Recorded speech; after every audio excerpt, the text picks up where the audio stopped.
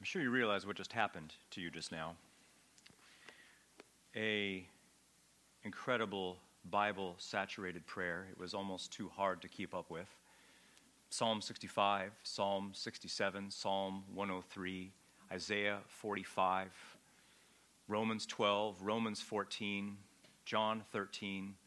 Thank you. Thank you for saturating us with truth in your God-centered, Scripture-saturated prayer. I want to begin by saying that I don't think we understand just what a crazy outrage human pride really is. I don't think we get that. I don't get that. You see, I don't think we understand that pride is not merely being a little braggy, a little boasty, a little smug and self-righteous. No, you understand pride, listen carefully, pride is an attack on the very glory and supremacy of God himself. You understand pride is galactic mutiny. It is cosmic treason against the Creator. It is to contest God's exclusive rights to have all the glory and all the admiration from the very people that He created. And if you think about it, to be arrogant is literally to be insane. That is certifiable insanity. That is a psychosis of the soul. To be proud means that we have forgotten our place in the universe, that we have forgotten that we are created. He is the Creator. We are temporal. He is eternal. We are unclean. He is the Holy One. If you think about it, pride, arrogance, smug feelings of superiority, they're really nothing more than our own private reenactment of the Tower of Babel. And Babel, you realize, wasn't only some event that happened a long time ago, although it did happen. No, you understand, Babel is inside of us. It's in our very bloodstream. And you see, God will simply not have it. There will be no competitors for His supremacy. He will not give His glory to another. Just as the Tower of Babel had to fall, so too must the towers of human pride crash to the ground, and great will be their fall. I mean, imagine for a second the Tower of Babel on a global scale. Imagine, if you will, a day of reckoning against the wicked pride of human beings. Because guess what? That's exactly what Isaiah chapter 2 is. It's a chilling account of how Yahweh will literally visit the planet in the future. Not to pass out gold stars for good behavior, but to hold the human race accountable for their narcissistic pride and worship of the self. Because you understand, the great enemy of God is, of course, the prince of darkness and his horde of demon lackeys, but equally hated by God, equally opposed to God, equally evil in the sight of God, is the pride and arrogance of men. You see, in Isaiah chapter 2, it's really important for us because in this chapter, Yahweh identifies that the main problem in the world, what is the deepest, most catastrophic cancer of the human race, is not that they lack confidence in themselves, but that they have confidence in themselves.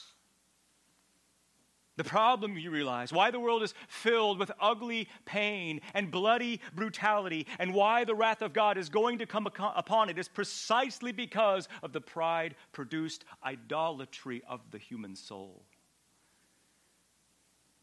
This will not end well for the human race. 3 times in this chapter, God says that He will crush and humble the pride of men. 3 times in this chapter, God warns the proud to hide in the caves and holes in the ground from the splendor of His majesty. Twice in this chapter, God says that He will rise up to terrify the earth. Literally, every Hebrew word for arrogance and pride is in this chapter, and the point of the chapter is clear and unmistakable. Arrogant man wants the glory for himself, God alone deserves the glory. Only one of them will win. That's chapter 2. Because when two objects collide, you understand, there is always damage of a collateral nature. But when God arrives at the end of the earth to do business with the pride and arrogance of man, he alone will be the one doing the damage. And I know probably what you're thinking. Well, this isn't very festive. This isn't very Christmassy. I mean, I was kind of hoping for wise men from the east. I was in the mood for shepherds abiding in the field and swaddling cloths and mangers and choirs of angels. I was really hoping for something merry and bright and joy to the world, and instead you're preaching this. This doesn't have anything to do with Christmas. Does it not? Does it really have nothing to do with Christmas? Because you remember what Mary said when she found out she was pregnant with the Messiah, do you not? She said this: "My soul magnifies the Lord, and my spirit rejoices in God, my Savior, because the Mighty One has done great things for me, and holy is his name, and his mercy is over generation and generation to those who fear him. He has brought down the mighty with his arm. He has scattered the thoughts of the proud in their hearts. He has brought down rulers from their thrones, and he has exalted the humble." Mary said that.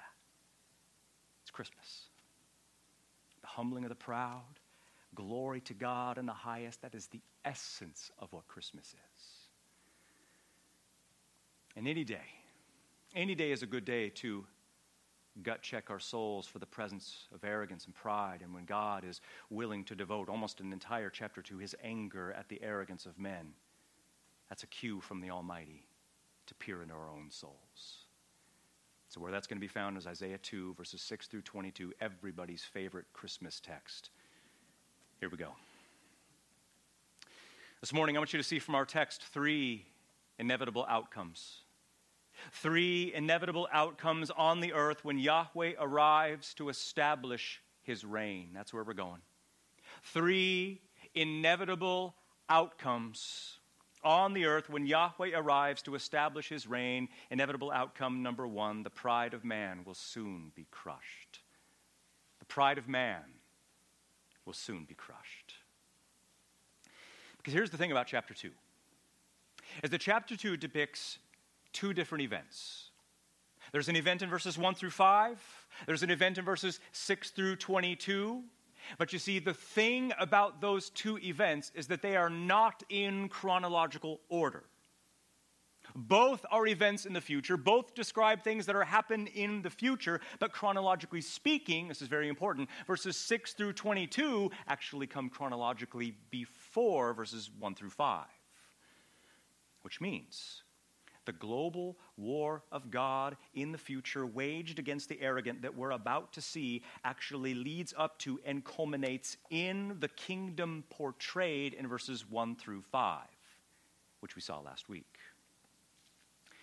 And you remember in verse 5 that God calls the nation of Judah to repentance. Do you remember that? Look at verse 5. It's a call for Judah to abandon their suicidal sin and yield to the king. And look what he says. He says, "O house of Jacob, come and let us walk in the light of Yahweh." It's a call to repentance. And the reason why Judah needs to repent is because in verses 6 through 8, look at what Yahweh says. The house of Jacob needs to repent because verse 6, "You, God, you have rejected your people, the house of Jacob." Why? Because they are filled with things from the east. They practice magic like the Philistines, and they strike deals with the children of foreigners. Their land is filled with silver and gold, and there is no end to their treasures.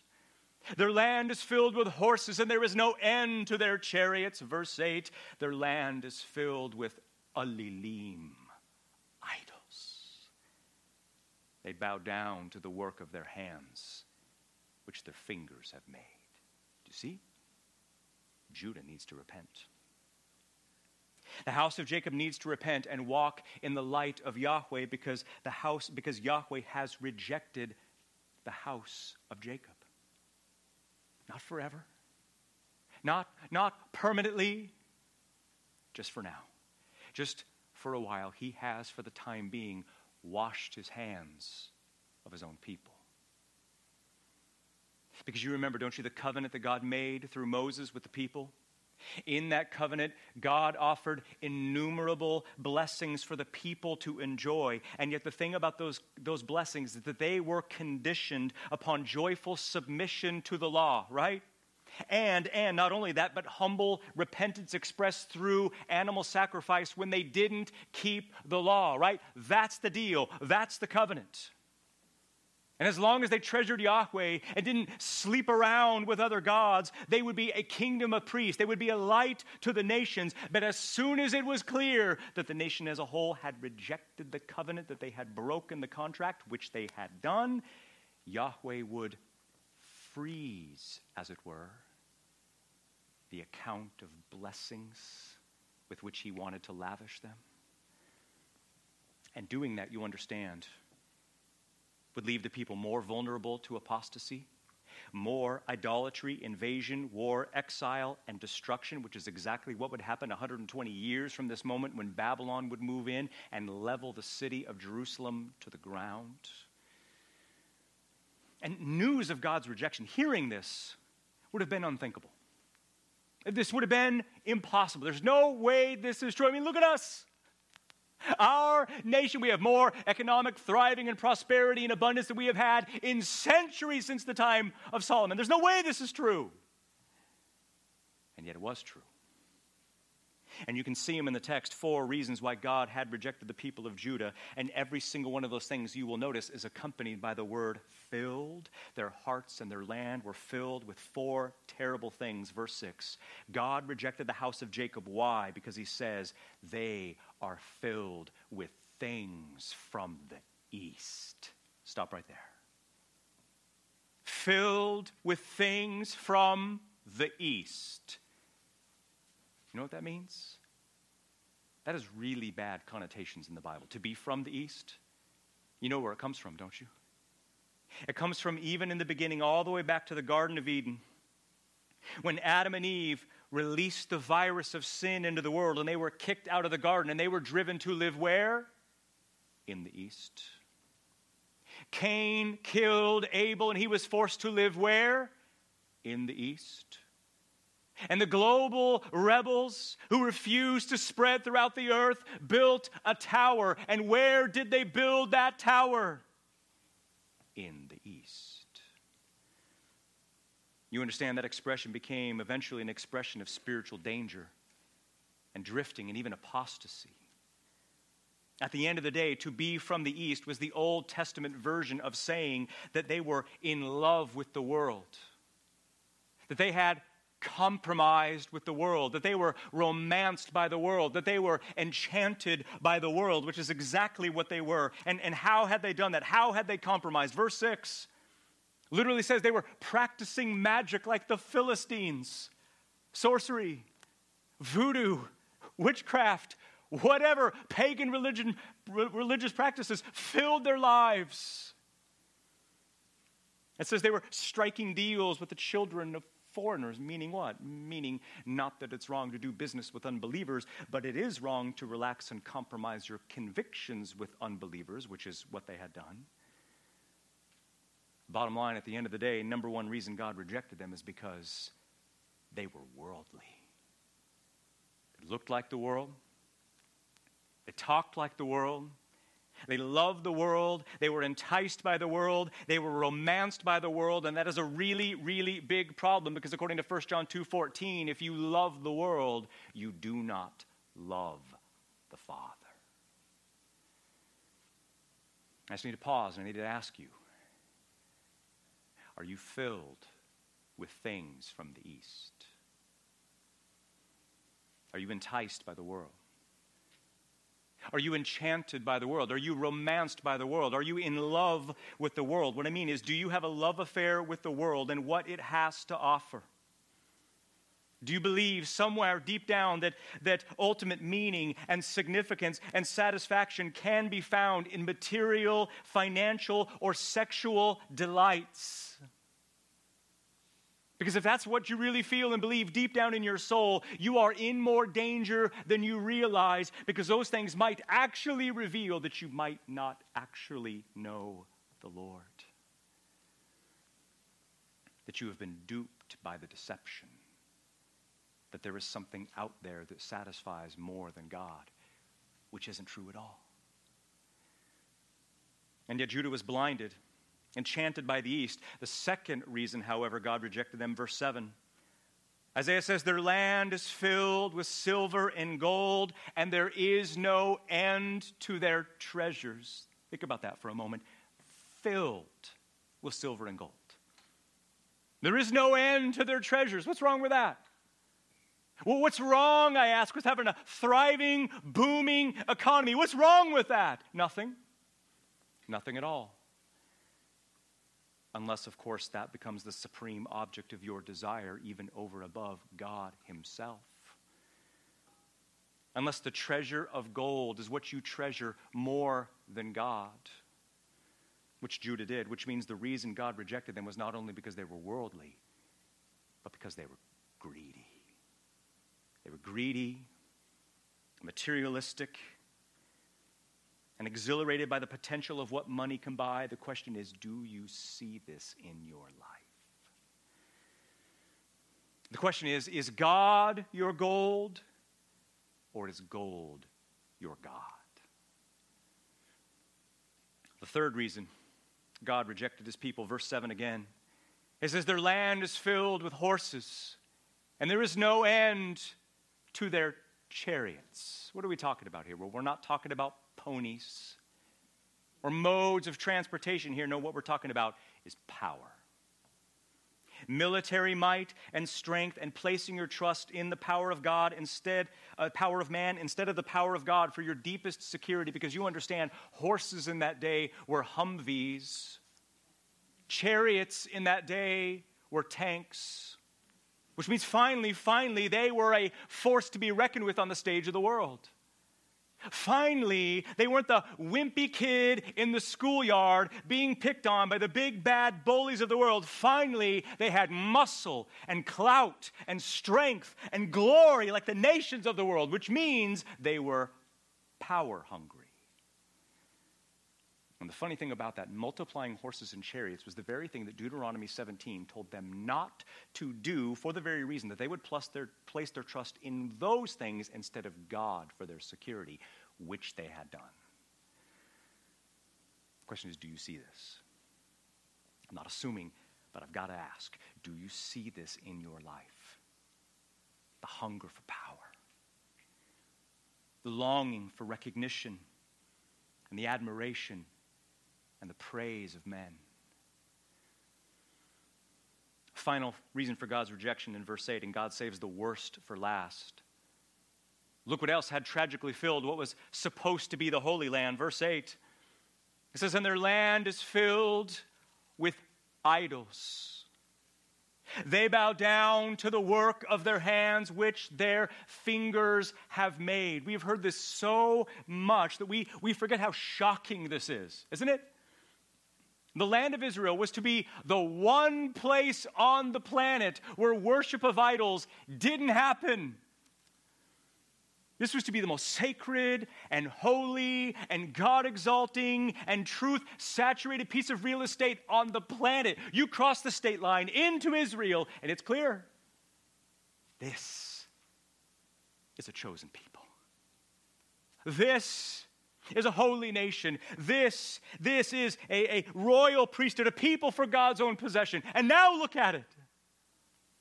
A defiled land cluttered with idols, exactly like it was 700 years before this when God kicked the pagans out of Canaan. And now the idols and the pagans are back. Instead, this time it is God's own people that are the pagans. And what is an idol? What is an idol but an opportunity to worship the self? What is an idol but a form of control and playing God over your own life. What is an idol but a tool to indulge your own pleasures and lusts? What is an idol but an opportunity to worship the self? Because the issue behind idols, you realize, is the worship of the self. Men worship idols because in some horribly twisted way, idols are designed to make man the object of worship. Which is why Isaiah says, they bowed down to the work of their own hands, which their fingers have made. In other words, that's called pride. It's called pride, and it's exactly the issue identified in verses 9 through 11. Look at the text. Your versions might render this differently. But Isaiah says, but man will be humbled, and common man will be laid low, and you shall not or do not forgive them. Go into the rocks, hide yourself in the dust from before the terror of Yahweh and from the splendor of his majesty. For the eyes of the arrogance of man will be laid low, and the exaltation of men will be humbled, and Yahweh alone will be exalted in that day. And there's three things about this text. There are three things about verses 9 through 11 that you really have to see. Number one, you notice here that God expands his focus from merely Judah to the planet as a whole. Do you see that? From here on out in the chapter, God is no longer just focused on the people of Judah, but even on the entire human race who thinks they can get away with cosmic treason against the Creator, but they can't. They just can't. And you can see it by his terminology that he's not just talking about Judah. Look at verses 9 and 11. This is the whole human race. He says, man will be humbled. Common man will be laid low. The eyes of the arrogance of man will be humbled. The arrogance, the exaltation of man will be humbled and laid low. Do you see that? We're not just in Judah anymore. This is a global war of God waged in the future against the entire human race. Any person, any man who thinks they can get away with a life of self-exalting independence, or a life of God ignoring pursuits for their own personal glory and advancement and exaltation, are living in a dream world. That goes against the very reason that God made us, doesn't it? I mean, were we not made for the fame of his name and the praise of his majesty? And don't you see, pride is doing the exact opposite of that. And it is shocking to me how many professing Christians know intellectually that they are to live for the glory of God, and yet they live their lives fundamentally for the glory of the self. You can see it, can't you? In their priorities, their passions, in their pursuits and their perspectives, much time made, much time spent, much time given on self-promotion, self-image, self-improvement, and very little concern for the priorities of the Lord. And what it reveals about them is a pride-produced idolatry that has taken their soul captive and has replaced God as the treasure of their souls. Loaded question, do you see this in your life? Second thing you need to see about verses 9 through 11, you see here that this global war of God waged against the arrogant, you must understand this has not happened yet. It has not happened yet. It is a future war that will take place when God intervenes in the planet in a way he has not done so in the past. This is going to happen, and it is what the Bible calls the Great Tribulation. That's in the Bible. Those words are in the Bible. And I believe that's exactly what's being captured here in Isaiah chapter 2. Look at verse 10. This is horrifying. One of the most chilling verses that I have read. It's to the proud who refuse to repent. God says, fine. Go then to the rocks. Hide yourself in the dust from before the terror of Yahweh and from the splendor of his majesty. In other words, if you will not repent, under the mighty hand of God, then your only option is to flee to the caves and holes in the ground and wait there until God finds you. Stay alive as long as you can until God finds you. And mark my words, he will find you. My point is that very verse right there, that is quoted in Revelation chapter 6, verse 16, which describes the future judgment of God at the end of the age in the tribulation, which means this global war against the proud is still to come in the future. And it will come. Finally, number 3, third thing you need to see about verses 9 through 11. Do you see it?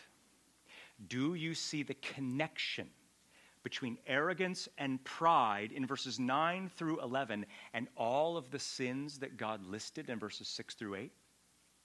Do you see the connection? Why does he turn from talking about these sins in verses 6 through 8 to all of a sudden talking about arrogance and pride in verses 9 through 11? And the answer is clear. It's because arrogance and pride is the root beneath that leads to and produces all of those other issues.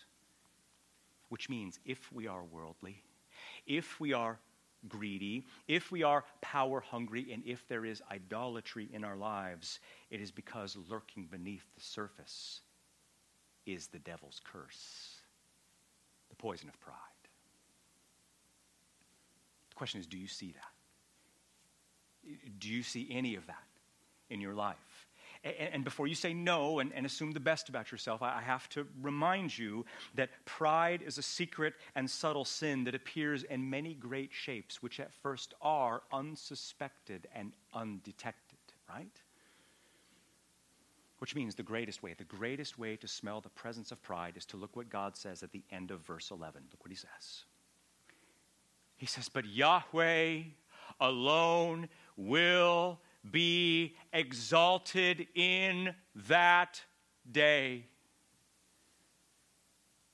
My question is, how do you feel about that? How does that strike you? That God alone will have the glory. That God alone will be exalted. That he alone will have the supremacy. How does that strike you? How does that sound in your ears?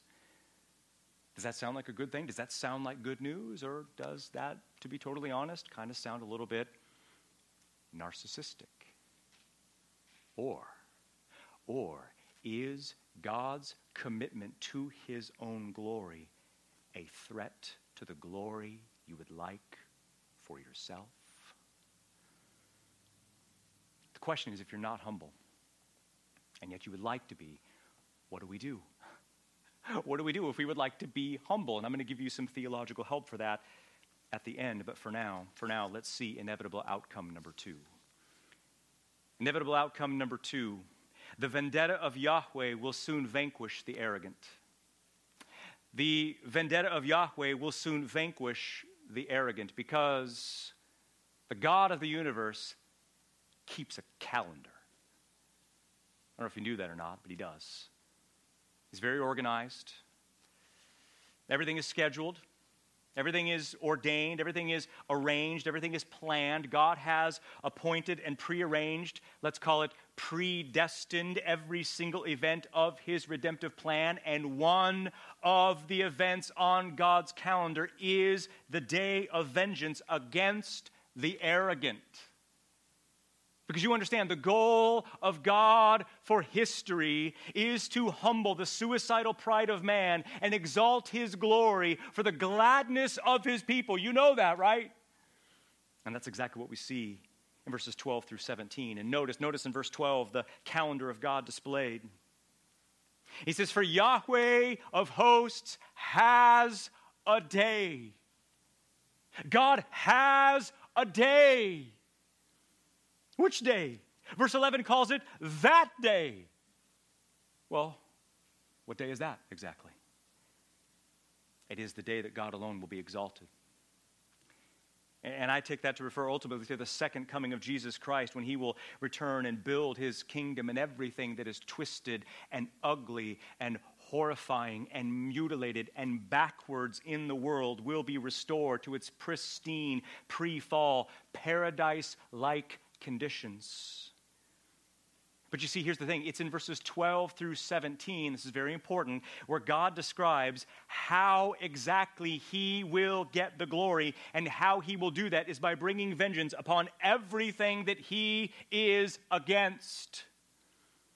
Everything that tries to photobomb his glory and steal some of the praise for itself. And it's in verses 12 through 16, we see 10 opponents that God will be against in that day. And listen for that key word, against. Verse 12. For Yahweh of hosts has a day against all of the arrogant and the lofty, and against everyone who has lifted up, but they will be humbled. And you see that there in verse 12, don't you? 3 words for pride. That's 4. Is that? No, that is 3. I can't count my own fingers here. 3 words for pride.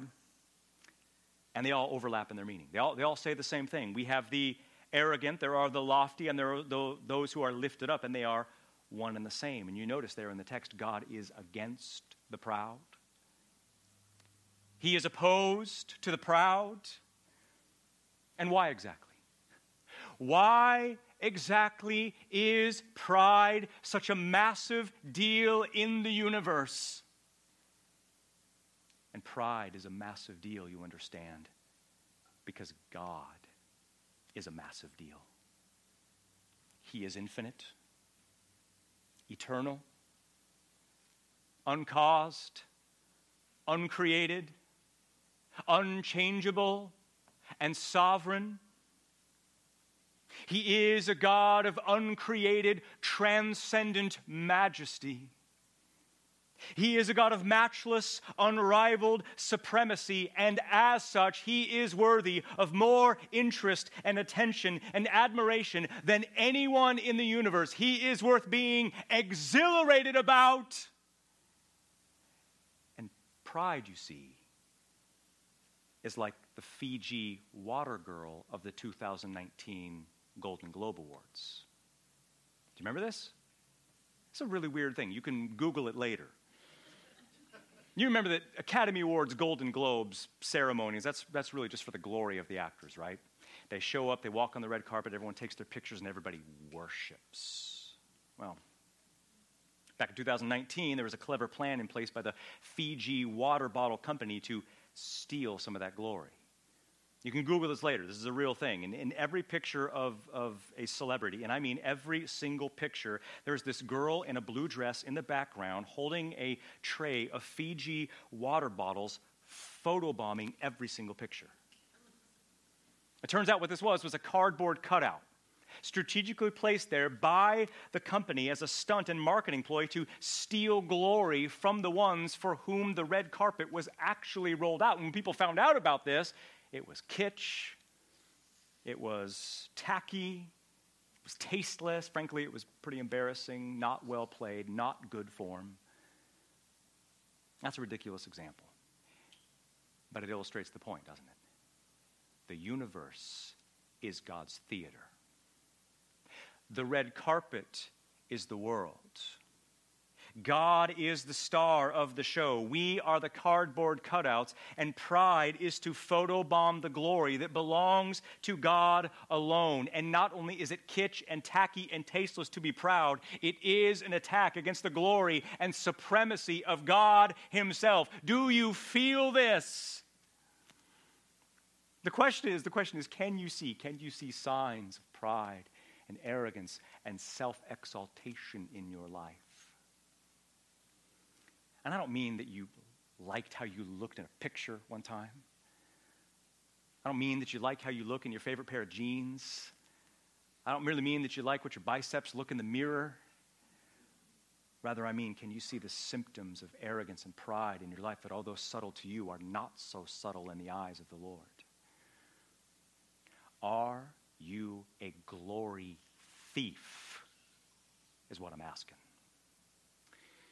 That you want people to feel about you the way you feel about you. How can you tell? What are the signs? What are the signs of arrogance and pride? How can you tell if that is in your life? And you see, it is exactly in verses 12 through 16 that give us the answer. Because again, we see these 10 opponents that God will be against in the day of his wrath. And get this, every single one of those things are manifestations of what pride looks like. Verse 12, we've seen already, Yahweh has a day against all of the arrogant and lofty, against everyone who is lifted up. Verse 13, in the day that Yahweh comes to be exalted, it says he will be, get this now, he will be against every lofty and exalted cedar of Lebanon and against all of the oaks of Bashan. Which is weird, isn't it? Because those are trees. Those are trees. Cedars of Lebanon and oaks of Bashan are trees. Famous trees in the ancient Near East. Okay, so God's got a problem with trees now? Not just any trees, but the highest and tallest trees in the world at that time. Think California redwoods. Think towering sequoias that tower over the other trees. What's the point? The point is Isaiah has got a thing for trees. He uses trees as an analogy for people about a dozen times in his prophecy, and here in particular, he is talking about people who feel superior to others. He's talking about people for whatever reason, when they walk into a room, they feel taller than the other trees.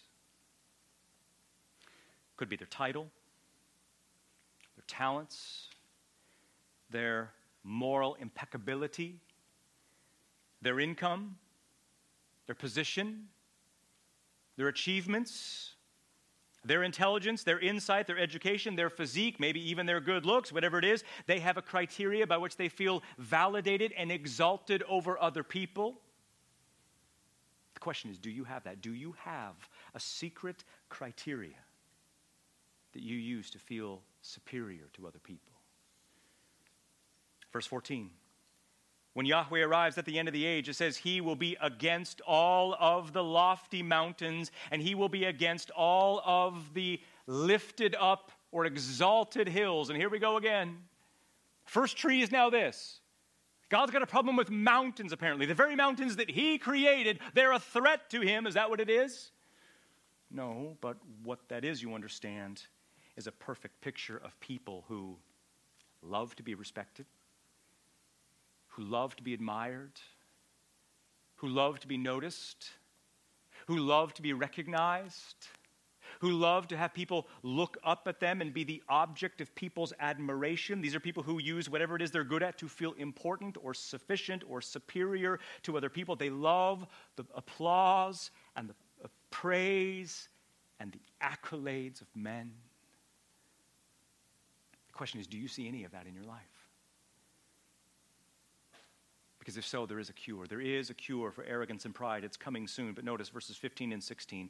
God alters the metaphors. He's still talking about the self-exalting pride of human beings. And Isaiah says, in that day, Yahweh will be, again, notice this, verses 15 to 16, he will be against every high tower and against every inaccessible wall, and against all of the ships of Tarshish, and against all of the vessels or boats of beauty, beautiful boats, beautiful vessels. What on earth is God talking about? This is absurd. Inanimate objects, and God's got a problem with them? What's wrong? What's wrong with towers and walls and boats and vessels? This just doesn't make any sense whatsoever. Unless, listen carefully, towers and walls and boats and vessels are objects in which human pride finds its boasting and security. Does that make sense?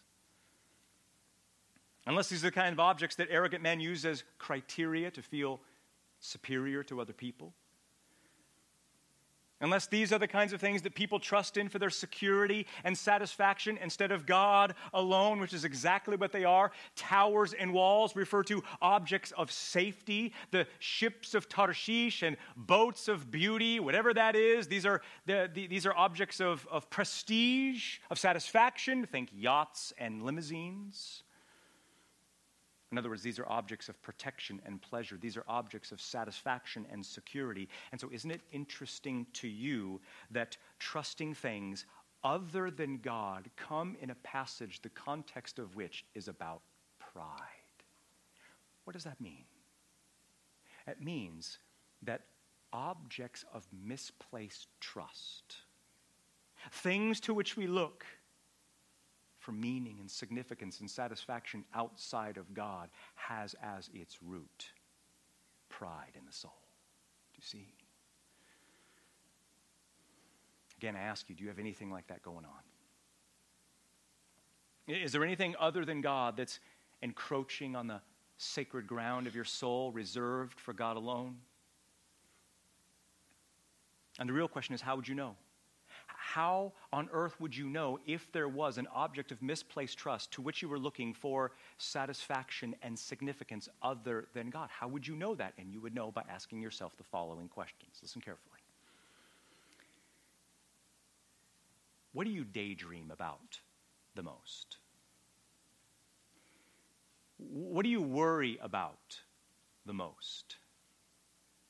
What do you fear the most?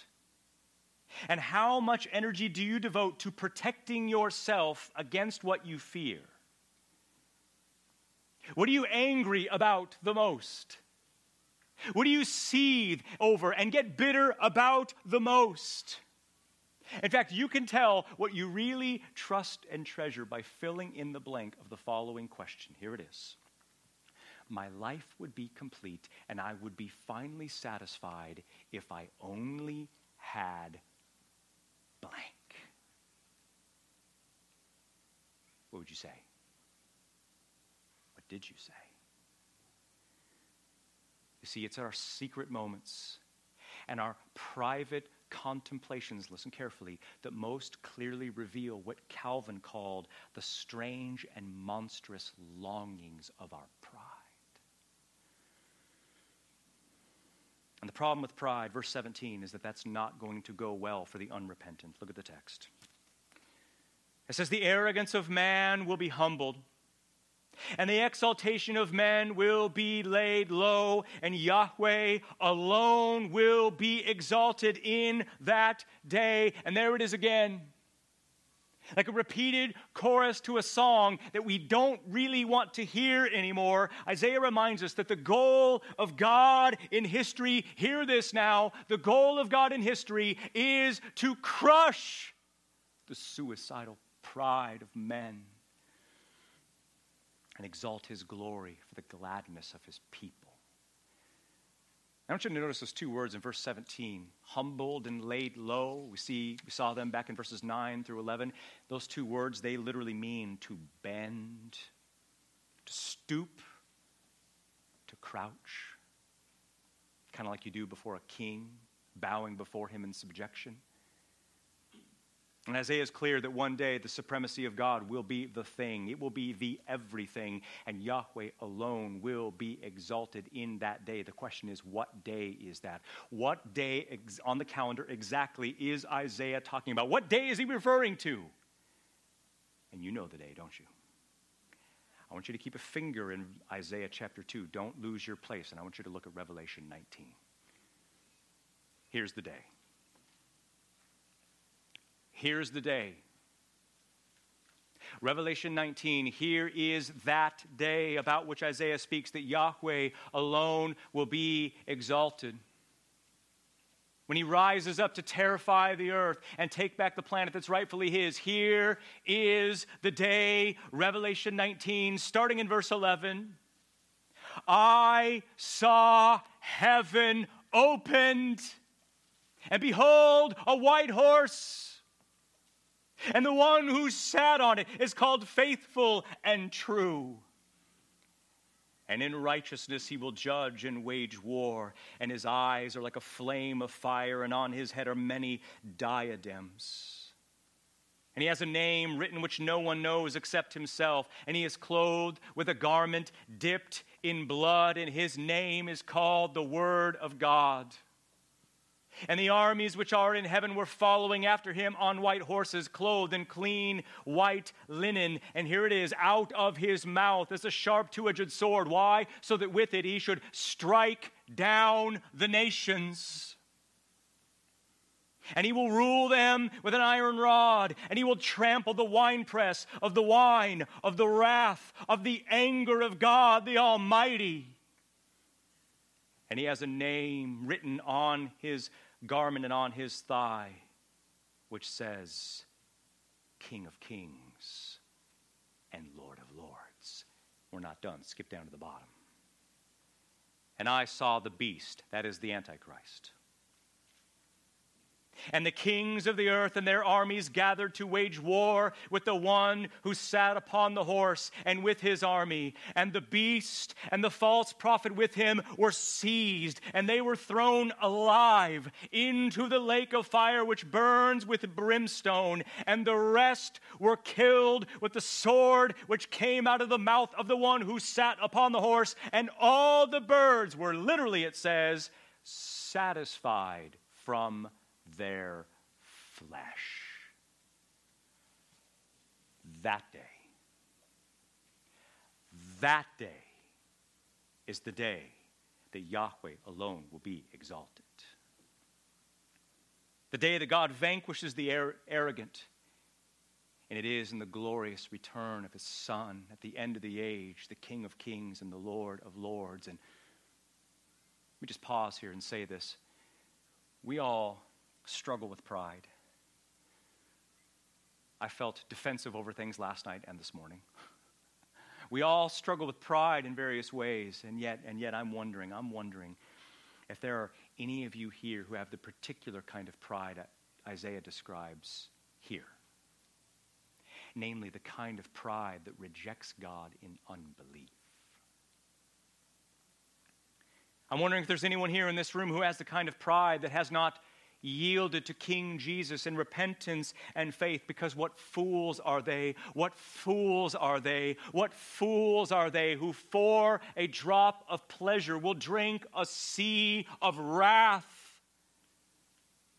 But you don't have to drink that wrath. You don't have to do that. It doesn't have to go down that way. Because you can have eternal salvation paid for in full, free by faith and submission and humble yielding to the King of Kings and the Lord of Lords. Please don't blow that off if you don't know him. But that brings us finally to inevitable outcome number 3. Inevitable outcome number 3, the splendor of Yahweh will soon be displayed. The splendor of Yahweh will soon be displayed. And trick question for you. What is the saddest thing in the world? Like, what would you say that is? Like, if you had to rank what is the saddest, most tragic, most heartbreaking thing in the world today, or in all of human history for that matter, what would you say that is? And it's a trick question because there's one answer. You see, biblically and theologically, the saddest thing in the world is this. It's that the infinite God of matchless splendor and imponderable sovereign majesty is exchanged for idols. That's the saddest thing. That's the saddest thing in the world in history forever.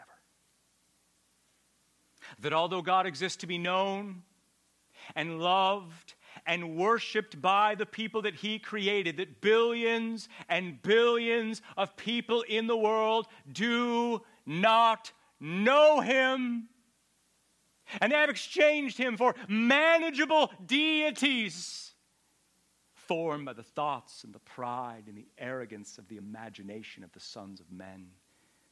But imagine if you can, if it's even possible to do so, imagine a world without them. A world without idols. Imagine what that will look like in that day when King Jesus returns with the glory of 1,000 sons to claim his throne, and what people will do to all the idols to which they cling, for which they murdered to obtain. Imagine what that will be like, because guess what? You don't have to imagine what that'll be like. Isaiah tells us what that will look like in verses 18 through 21. Look at the text. He says, and idols will completely vanish.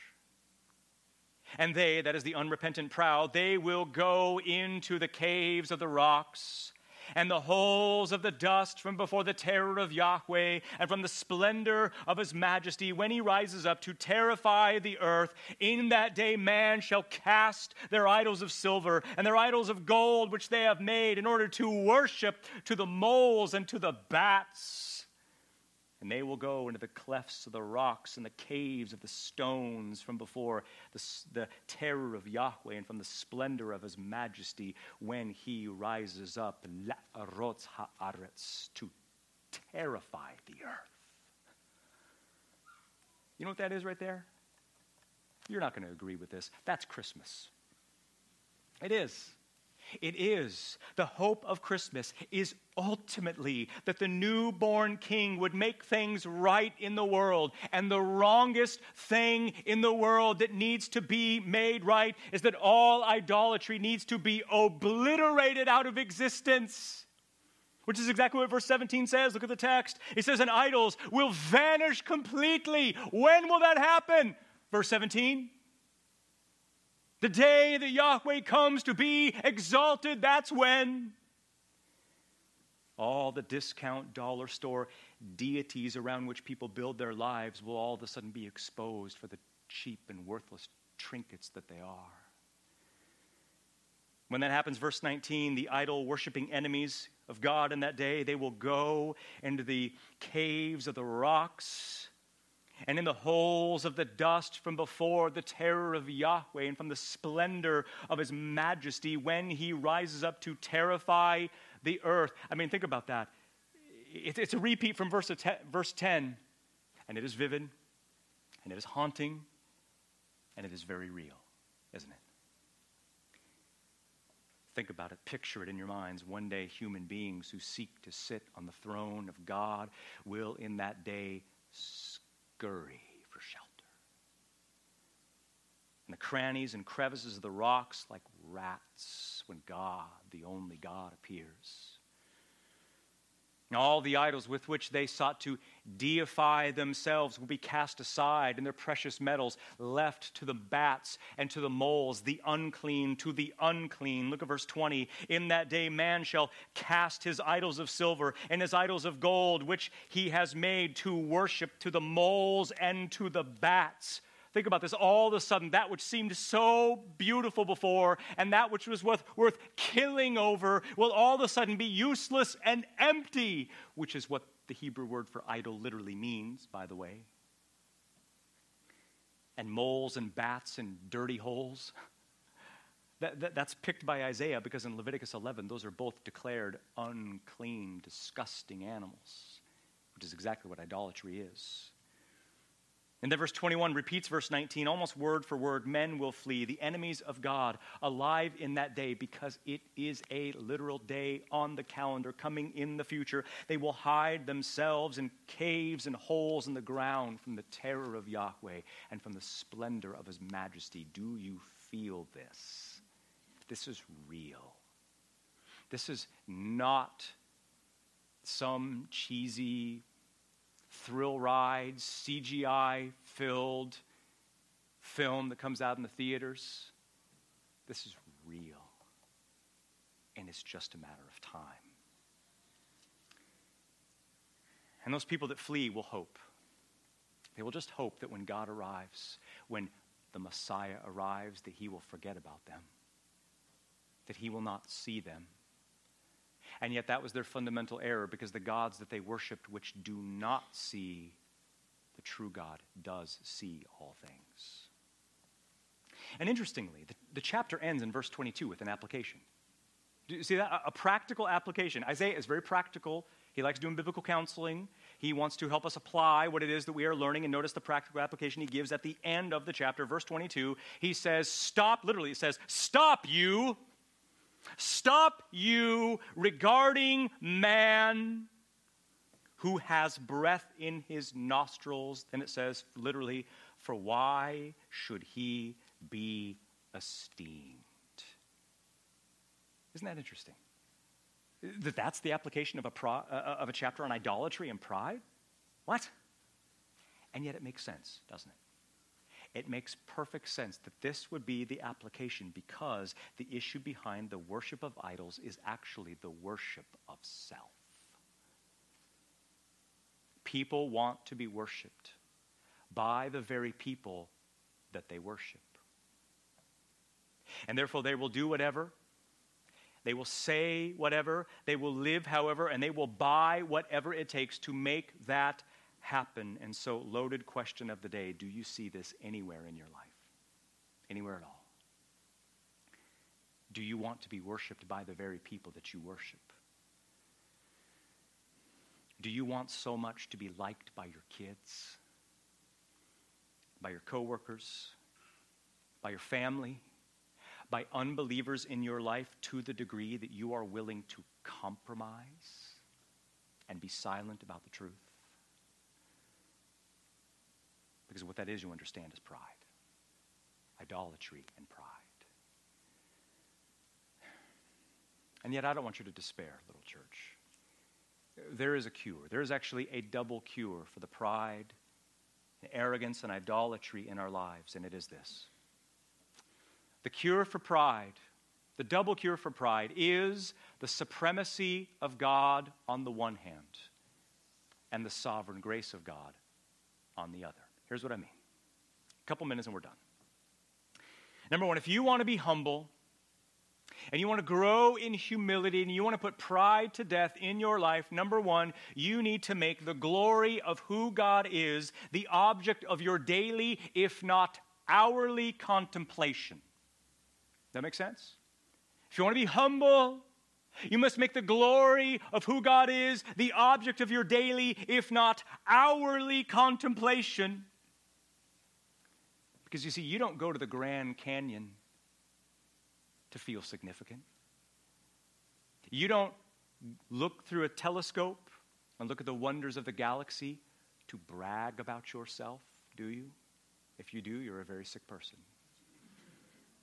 No, we look at those things to be lost in the wonder and the grandeur and the majesty and the beauty of those things. And in the very same way, you must go to the Grand Canyon of God's perfections. You must put your eye to the telescope of the Holy Scriptures and see the magnificent galaxy, the universe of God's glory. Because don't you understand?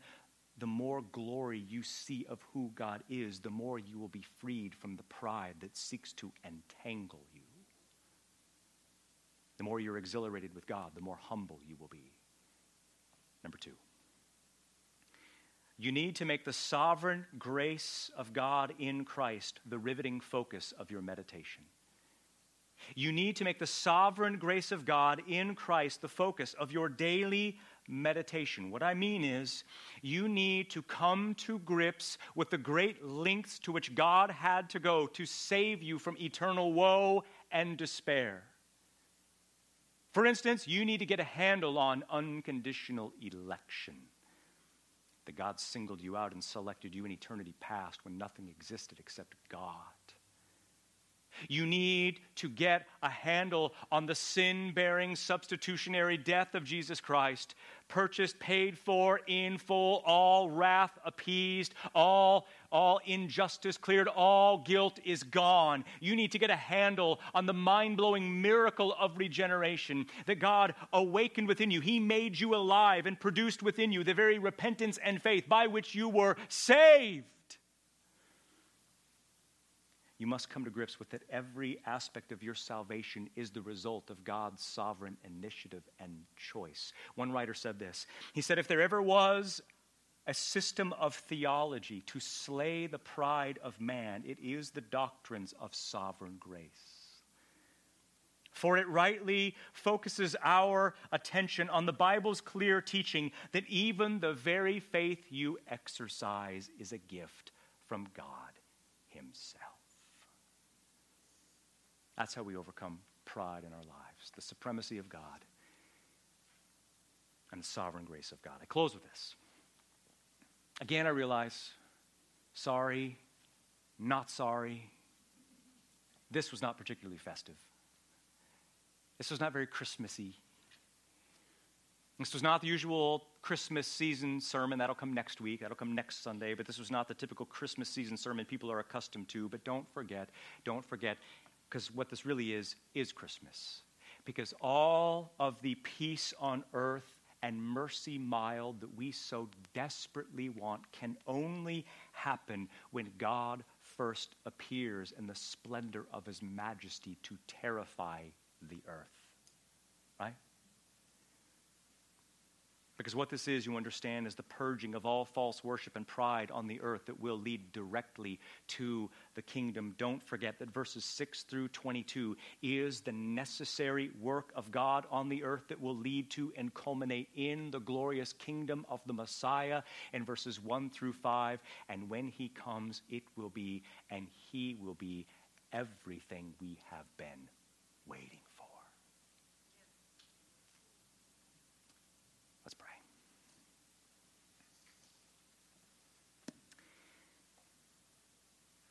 Oh Lord, we thank you for the sobriety that comes to us in reading passages like this.